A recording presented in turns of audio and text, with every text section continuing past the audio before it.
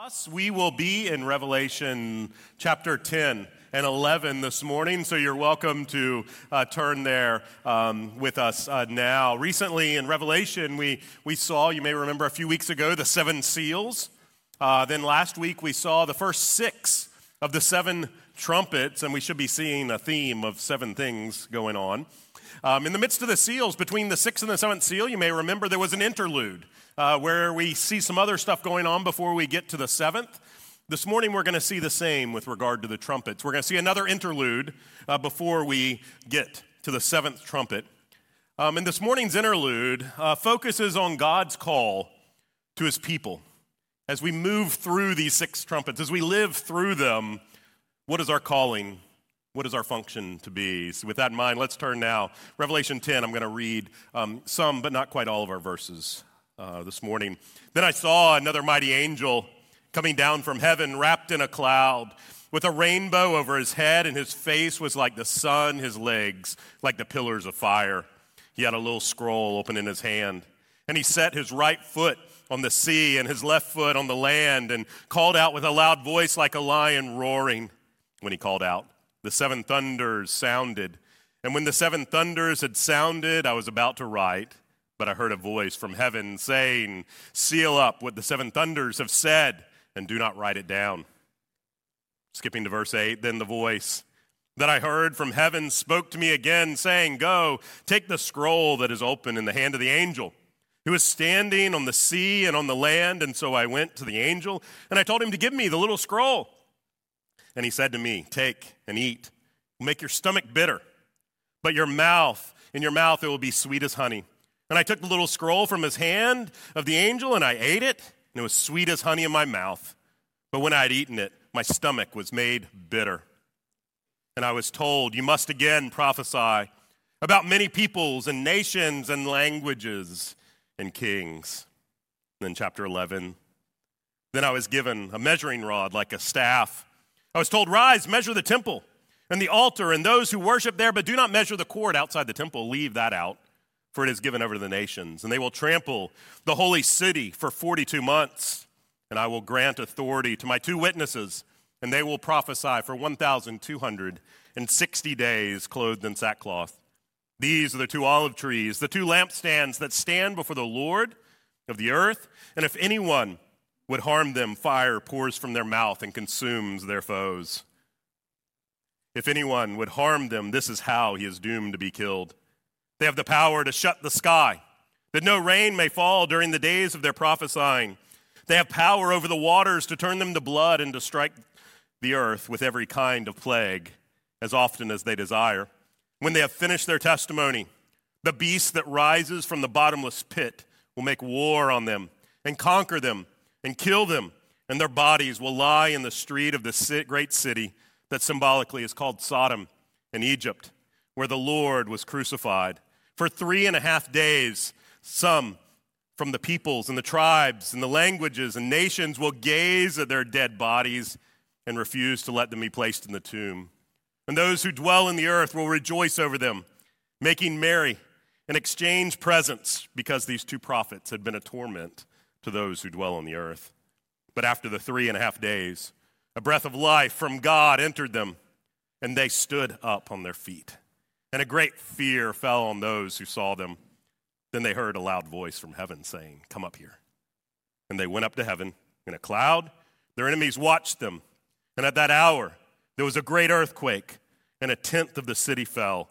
7,000 people were killed in the earthquake, and the rest were terrified and gave glory to the God of heaven. Let's pray. Father, we need you this morning to make sense of these words before us, words complicated, words hard to hear. Oh, Father, make yourself known to us. Help us to know our Savior better because of our time in your word this morning. Help us to know better your purpose for your people this day, we pray. In Jesus' name, amen. Just this past week, last weekend, I was with the youth on a retreat, and I was reminded of a story that I think might be helpful for us. Many of you have heard the name Jim Elliot before. He was a missionary to Ecuador. They made contact with a tribe there. I won't try to even say the name of it. But they began to make some friendly encounters with this tribe. They thought they were making headway. They thought things were going to go well, and he and 3 other missionaries were there ready to go in, and 10 of the warriors from that tribe killed the 4 missionaries. A very sad day. Jim Elliot, before that, at some point, had written this. I want you to think about it. A person is no fool to give up that which he cannot keep in order to gain what he cannot lose. Hear that again. A person is no fool to give up what he cannot keep in order to gain what he cannot lose. What did Elliot mean? I think he knew. He understood his calling. And that regardless of the temporal consequences, he was called to go forth, sharing the great news of his Savior, Jesus Christ. As we move into this interlude this morning and starting in chapter 10, the focus here, it's a little different than we've seen so far in the book of Revelation. In the midst of the seals in that interlude, we saw that God's people were protected and sealed, if you will, protected from spiritual danger. Now the focus here now turns to believers on earth. Not how we are in our heavenly existence protected, but how we live out our life here on earth amidst these 7 trumpets, amidst the persecution, amidst the tribulation in our world today. People have, yes, been sealed, but there are many tribulations to come, and we see that here, and we see the calling that our great God has for us. Let's look. Verse 1, what do we see? We see a mighty angel. And of course, we see a mighty angel. We want to know, who is this angel, right? Why is he there? Do you see the description? How does he described in verse 1? Wrapped in a cloud, rainbow over his head, face like the sun, legs like pillars of fire, voice, in verse 3, voice like a lion roaring. Who does this sound like? Remember chapter 1, who is it that comes riding on the clouds? The Son of Man, right? Where in chapter 4 did we see a rainbow? Right over the throne itself. In chapter 1, who had the face like a sun, like we see here? But Jesus himself, the Son of Man. Who came in a pillar of fire to the Israelites? Whose feet in chapter 1 were like burnished bronze refined in a furnace? Jesus, the Son of Man. Who did we hear in chapter 5? Who did we hear called a lion? But of course, the Lion of Judah, the Lamb who was slain. So this angel that we have before us, as we see his description, who is he? He's to be very closely identified with Jesus himself. Now, it may be that he's directly to be identified and he's symbolically Jesus, or it may, and maybe more likely, he's a representative of Jesus. He comes as his representative, and so he comes bringing some of Jesus' attributes so that Jesus' authority might be made known. Now, what is he doing? He has a little scroll, right? We'll talk about that in a minute. But in verse 2, what do we see? His right foot is on the sea. His left foot is on the land.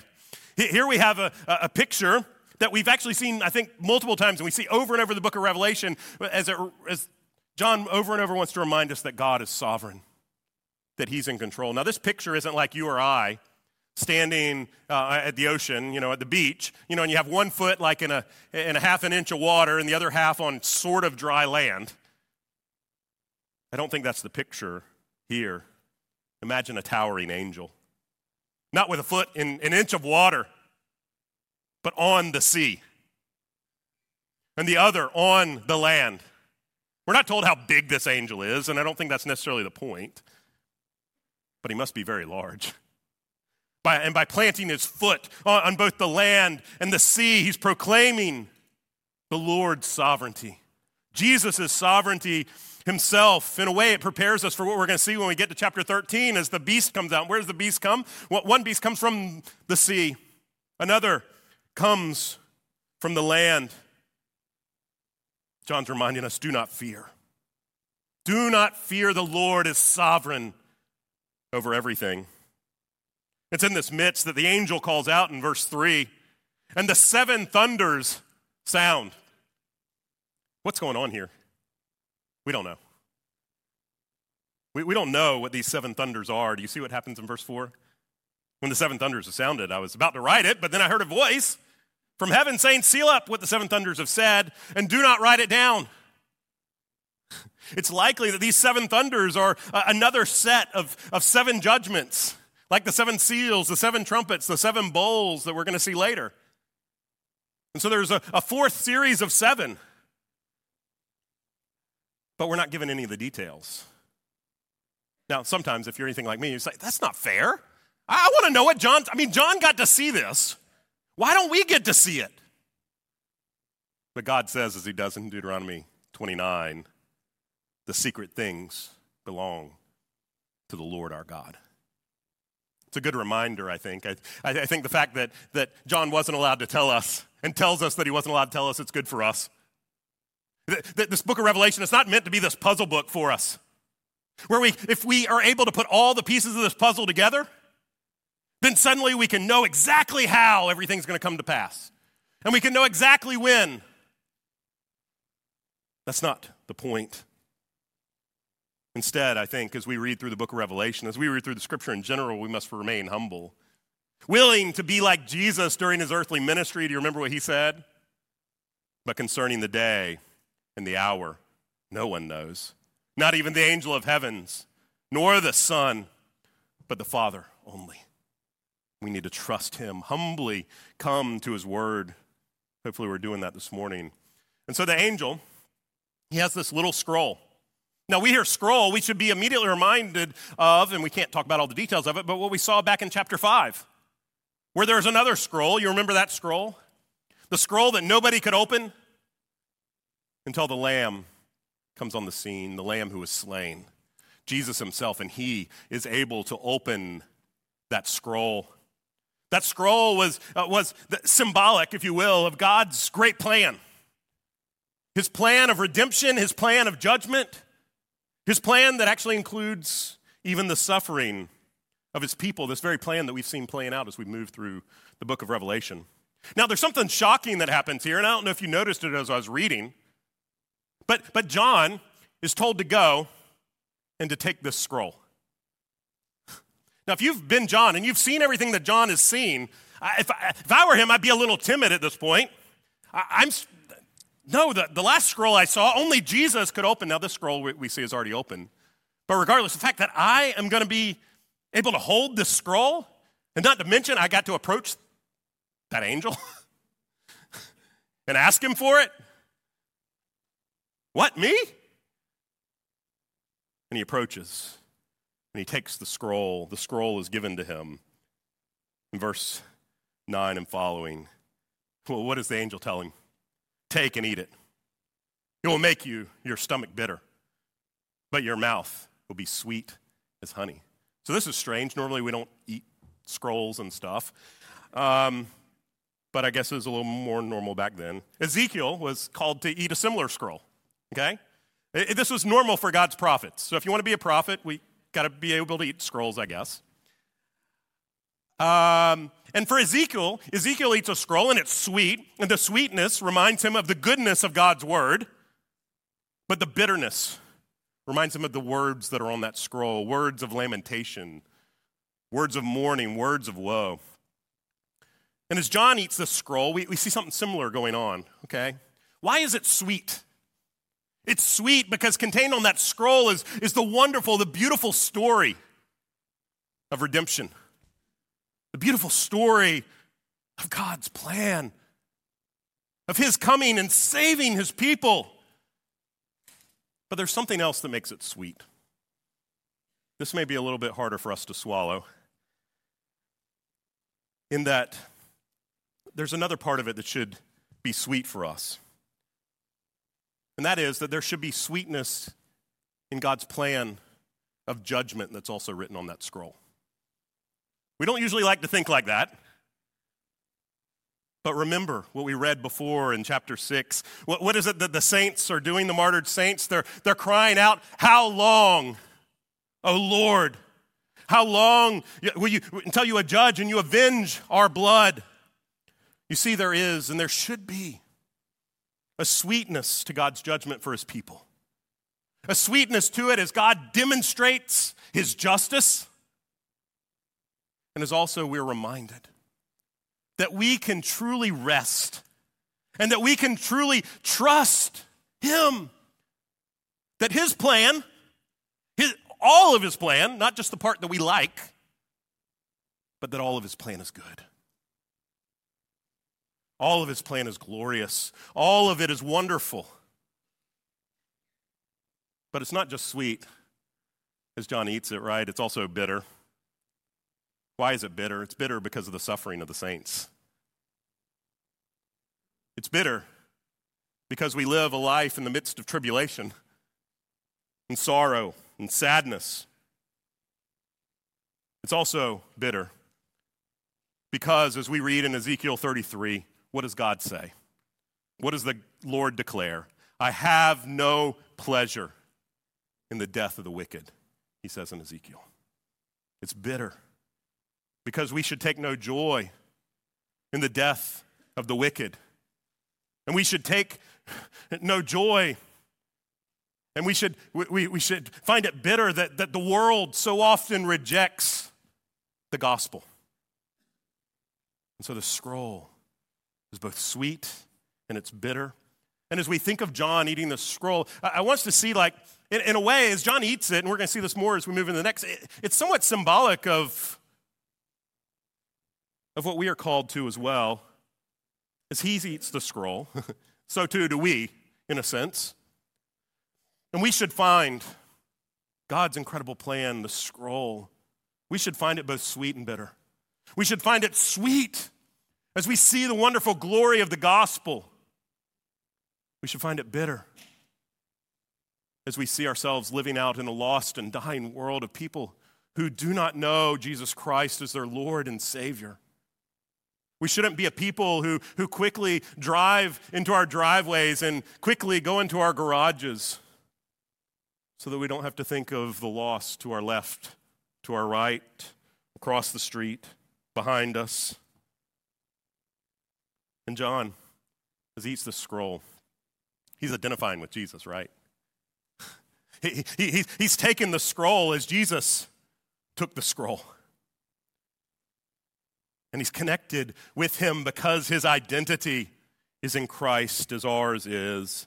And in taking the scroll, John is taking on a prophetic calling. Look at verse 11. I was told, you must again prophesy about many peoples and nations and languages and kings. What is John called to do? Just as you and I are called to do, as we'll see more in chapter 11, we're called to take what? The gospel. The bitter, sweet message of the gospel and God's great plan to the world. And as we move from chapter 10 to chapter 11, we're meant to see that what is true of John here, it's true of our calling. It's true of Jesus' church, and we see it as we turn to these two witnesses that are probably bizarre to us at first.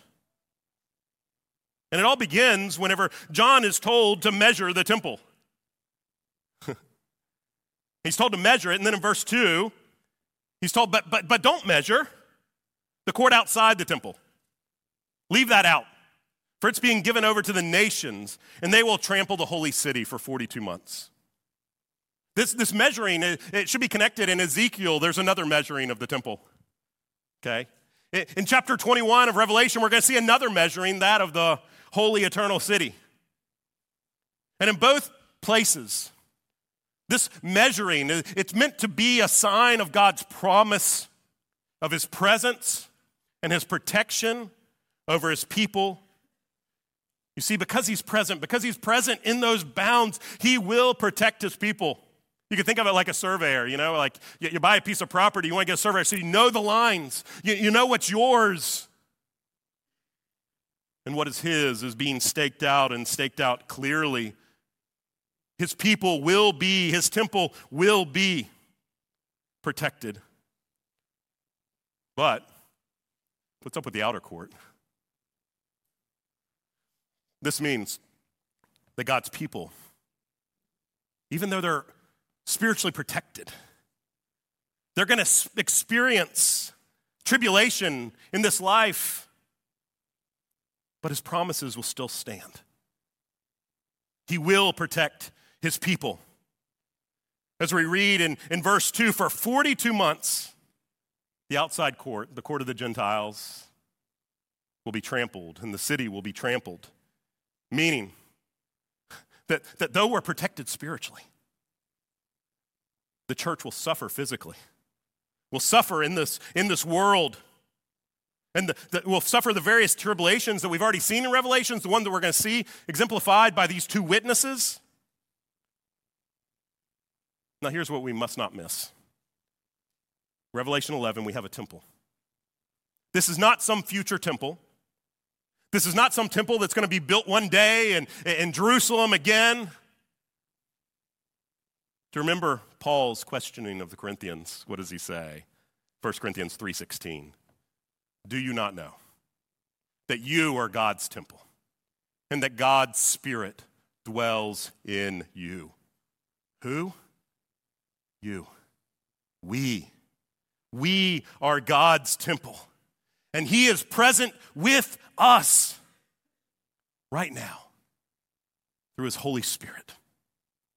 Yes, we'll suffer tribulation in this life, but if you are in Christ, his Spirit will never leave you.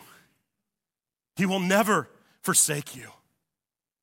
Now, to help us to understand all of this, John has given a vision of God's two witnesses, which I think help describe how God's going to remain present with us and what our calling is.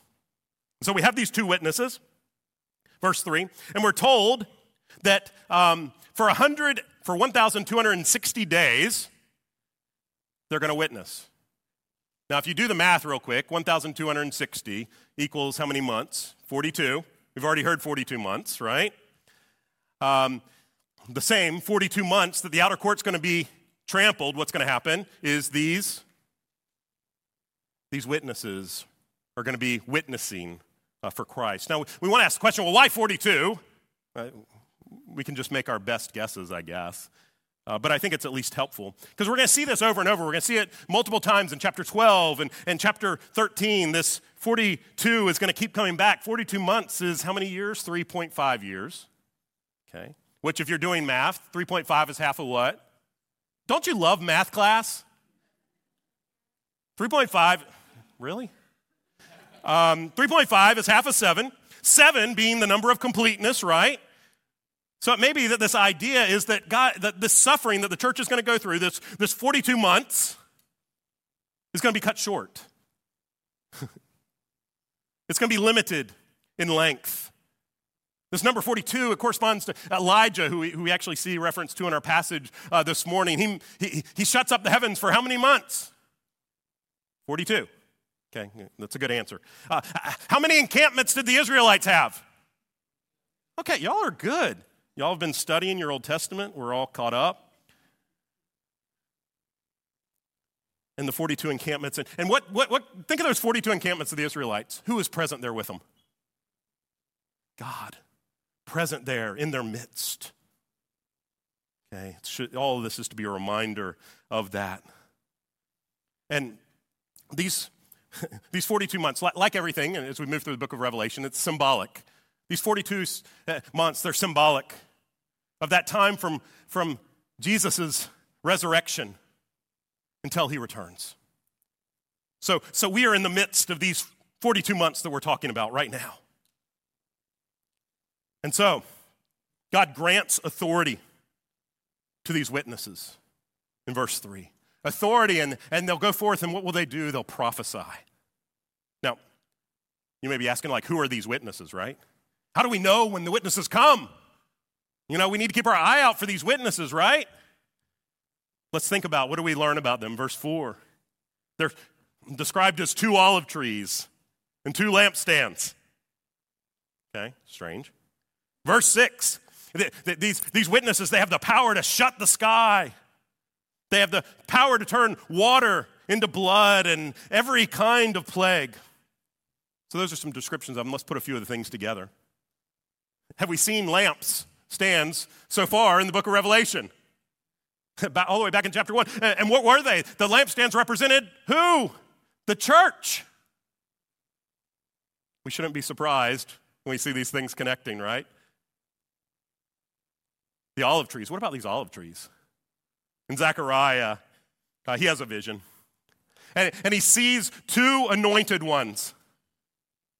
Shouldn't surprise us. Two anointed ones. We have two witnesses here. Two anointed ones who are described as olive trees. Why olive trees? What are olive trees a source of? Oil. And what does that oil do? Supplies light. Supplies the fuel necessary for the light in the lampstands. In other words, the fuel for the lampstands is provided for. And as we have mentioned earlier in Revelation, this is ultimately what? This fuel is what? Holy Spirit himself, who is present with his church, with his people. So we have these lampstands, we have olive trees, and then we have that they have this power to shut the sky and the power to bring plagues and water to blood. Who is that? Moses and Elijah. Okay? Except in this case, they're like combined together. And maybe you can even think of how at the very end of James, James reminds us that Elijah prayed and God shut up the sky. And what does he use that for? Is we too are able to do that if we pray. We too have that same power. What does all this point us to? This is where we really want to get. Sorry it's taking me so long. These points point us to the fact that these two witnesses are not some individuals for us to look forward to in the future and one day they're going to show up on the scene.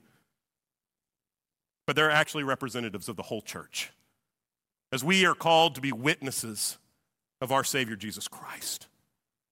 They're symbolic. They're a picture of us, of you and me, of our calling. In fact, this is why we read, if you think of it, the church is scattered to the ends of the earth, and this is why we read in our text that whenever they're killed, what is everybody able to see? Everybody's able to see it. Everybody's able to see that they're dead. It's not because of some technological invention that, because we have TVs now, we're going to, and all the news channels are going to focus in on these two witnesses. And in fact, this is why they witnessed for that 3.5 years, right? It's the same amount of time that that holy city is going to be trampled. It's the same amount of time that we're going to see next week in chapter 12 that the church, represented by the woman, will be oppressed. We should, all these things in Revelation, they begin to connect together so incredibly. And what are these witnesses called to do? They're called to go forth with ministry. They're called, and they go forth with their testimony, we see in verse 7. Their purpose and ours is to share the word, to share the gospel. But that requires sharing both bad news and good news.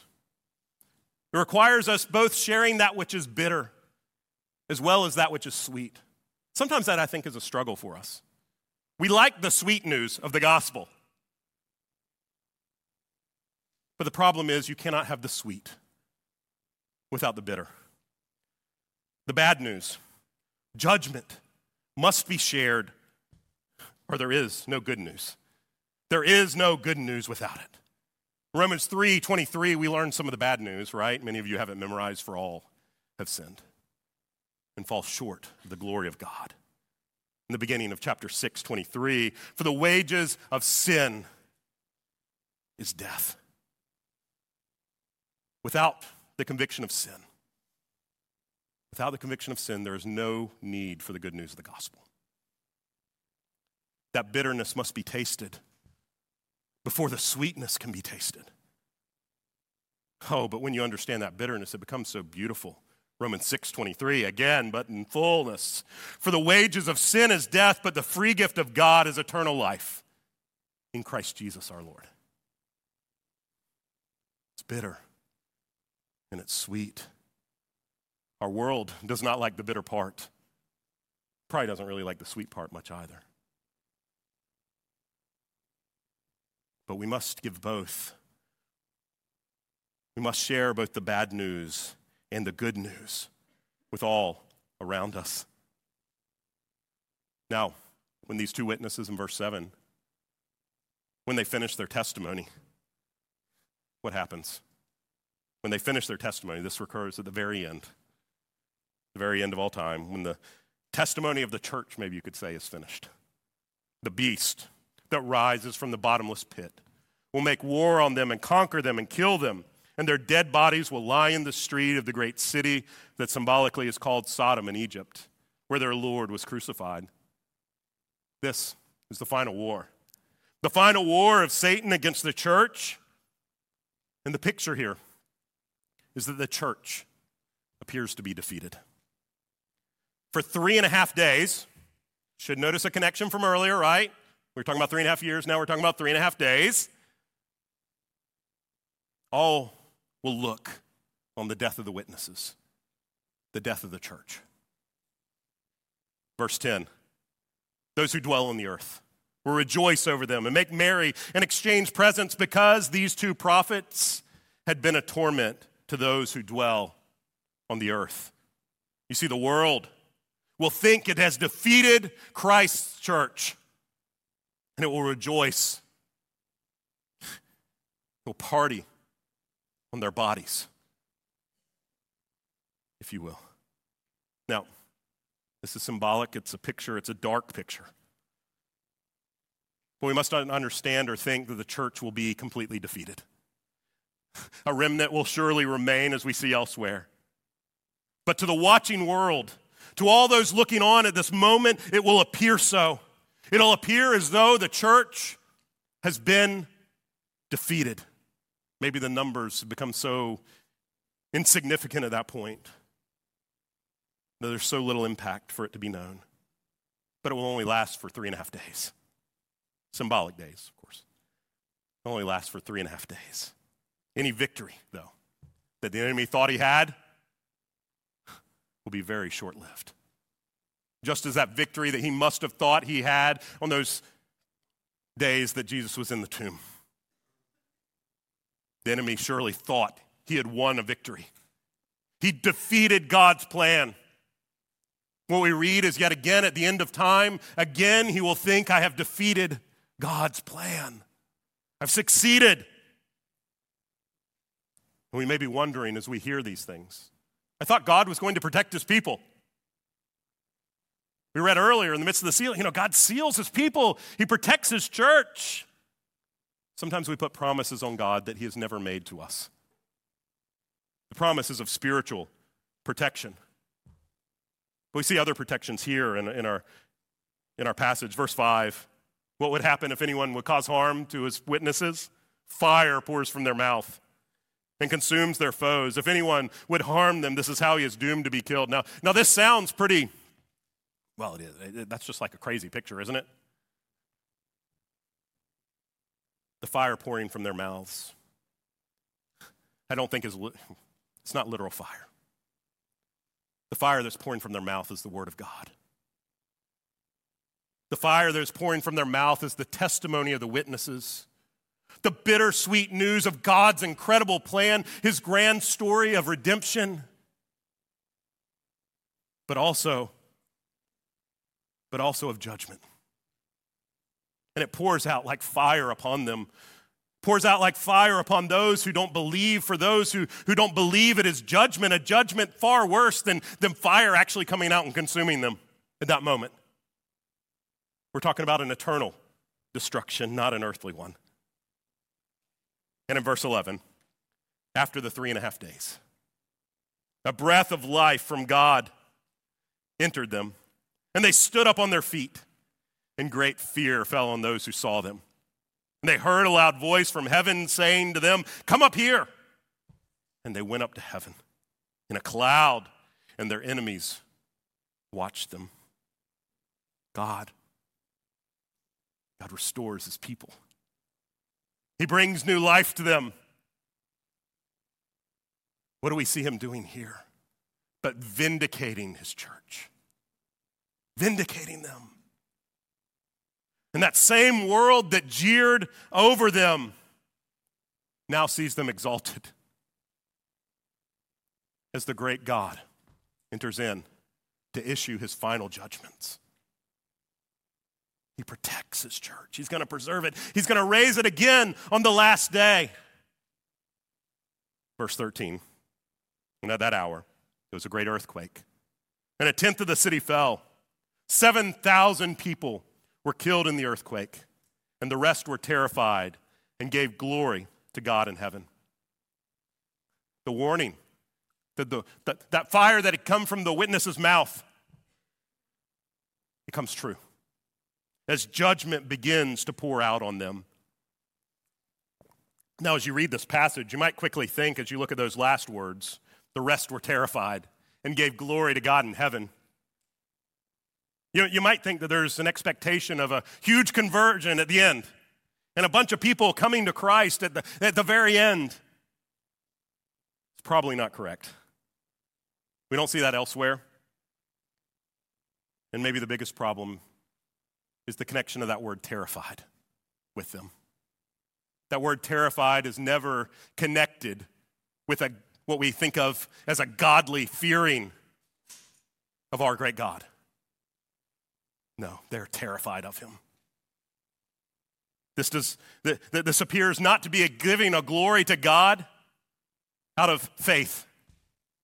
Not a giving glory to him out of submission to him and who he is because he's their glorious and their great God because he is our glorious and our great God who has saved us and redeemed us. That's not what we seem to see here. Instead, it seems to be an inability in that moment to do anything other than recognize him for who he truly is. Much as the Egyptians, you'll remember after many of the plagues and stuff, they did the same thing. They reacted in similar ways towards God, but it wasn't a true fear of God. It wasn't a true glory for them.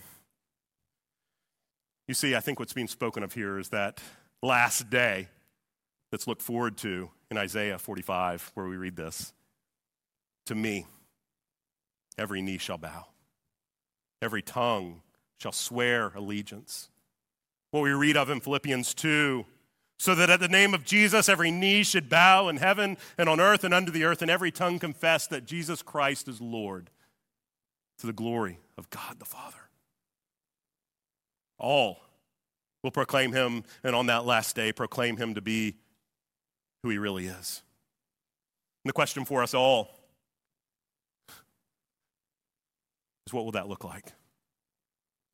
I pray for you in here that last day will not be filled with terror. It won't be a terrified acknowledgement of him as the great God, as judgment is poured out. I pray it will be a faithful fearing of him as the great God, the great King who has saved you, who has rescued you, who has poured out his love upon you. All of this leads to the last trumpet. The last trumpet is first talked about in chapter 10. And the angel whom I saw standing on the sea and on the land raised his right hand to heaven.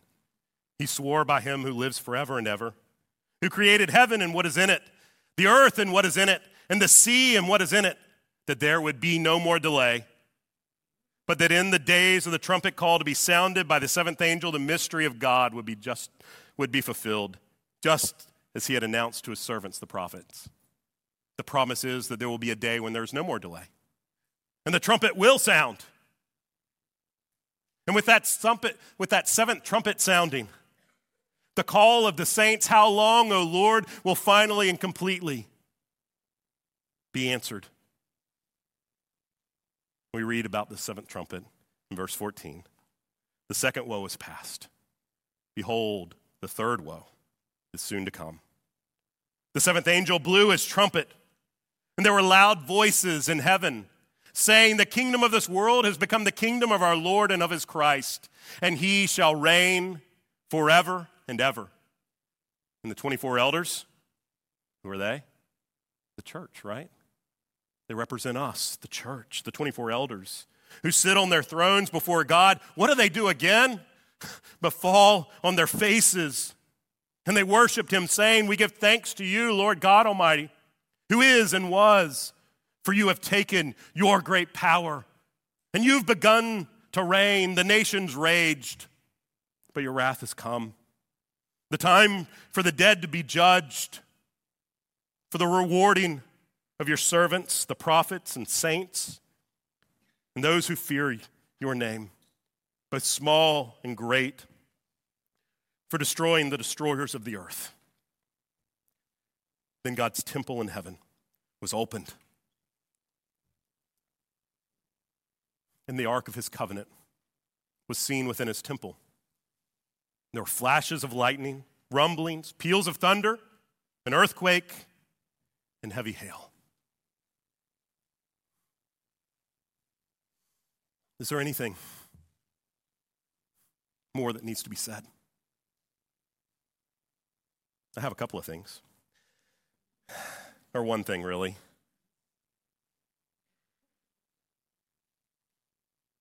God will bring all things to completion. That is the picture. He's going to bring it to completion. Judgment will come for those who are not his. And those who are his, those who are wed to him, sealed with his blood, will forever be with him. That picture, God's temple in heaven, was opened. And the ark of his covenant was seen within his temple. Do you know the significance of the ark? What was that in the Old Testament? That was his presence among his people. It was God's footstool. It was where God's presence was right there in the midst of his people in their wilderness wanderings and later in the temple. The Ark of the Covenant at this point hadn't been seen since 500 or more years before Christ.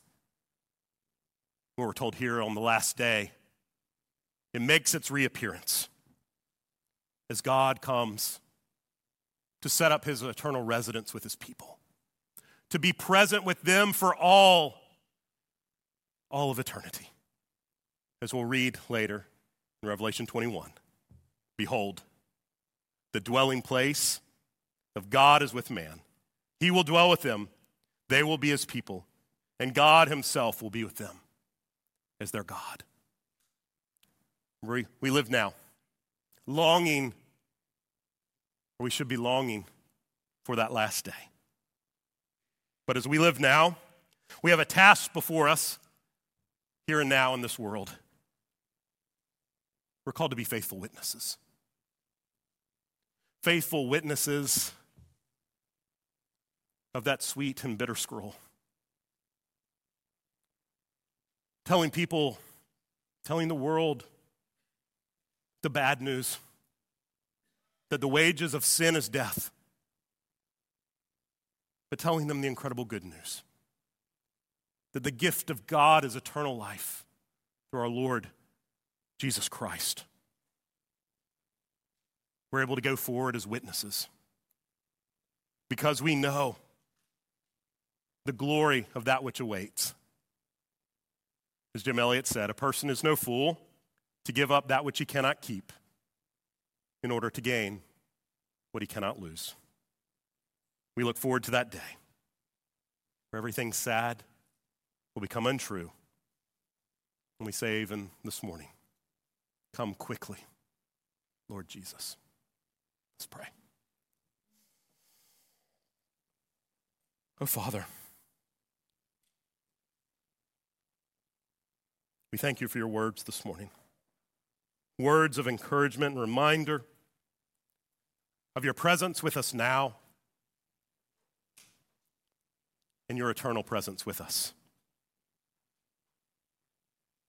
in the last day. Father, you call us now to go forward as faithful witnesses. Oh, would you help us to do so? We need you present with us. We thank you that you have provided the oil for our lampstands. We thank you this morning, Holy Spirit, that you are present with us and present with your church. Would you fuel us that we would be faithful witnesses? Faithfully witnessing to you in good times and in bad. Faithfully taking the good news of Jesus Christ into the world as we long for that last day. And we do say, Come quickly, Lord Jesus. We pray this all in his matchless name. Amen.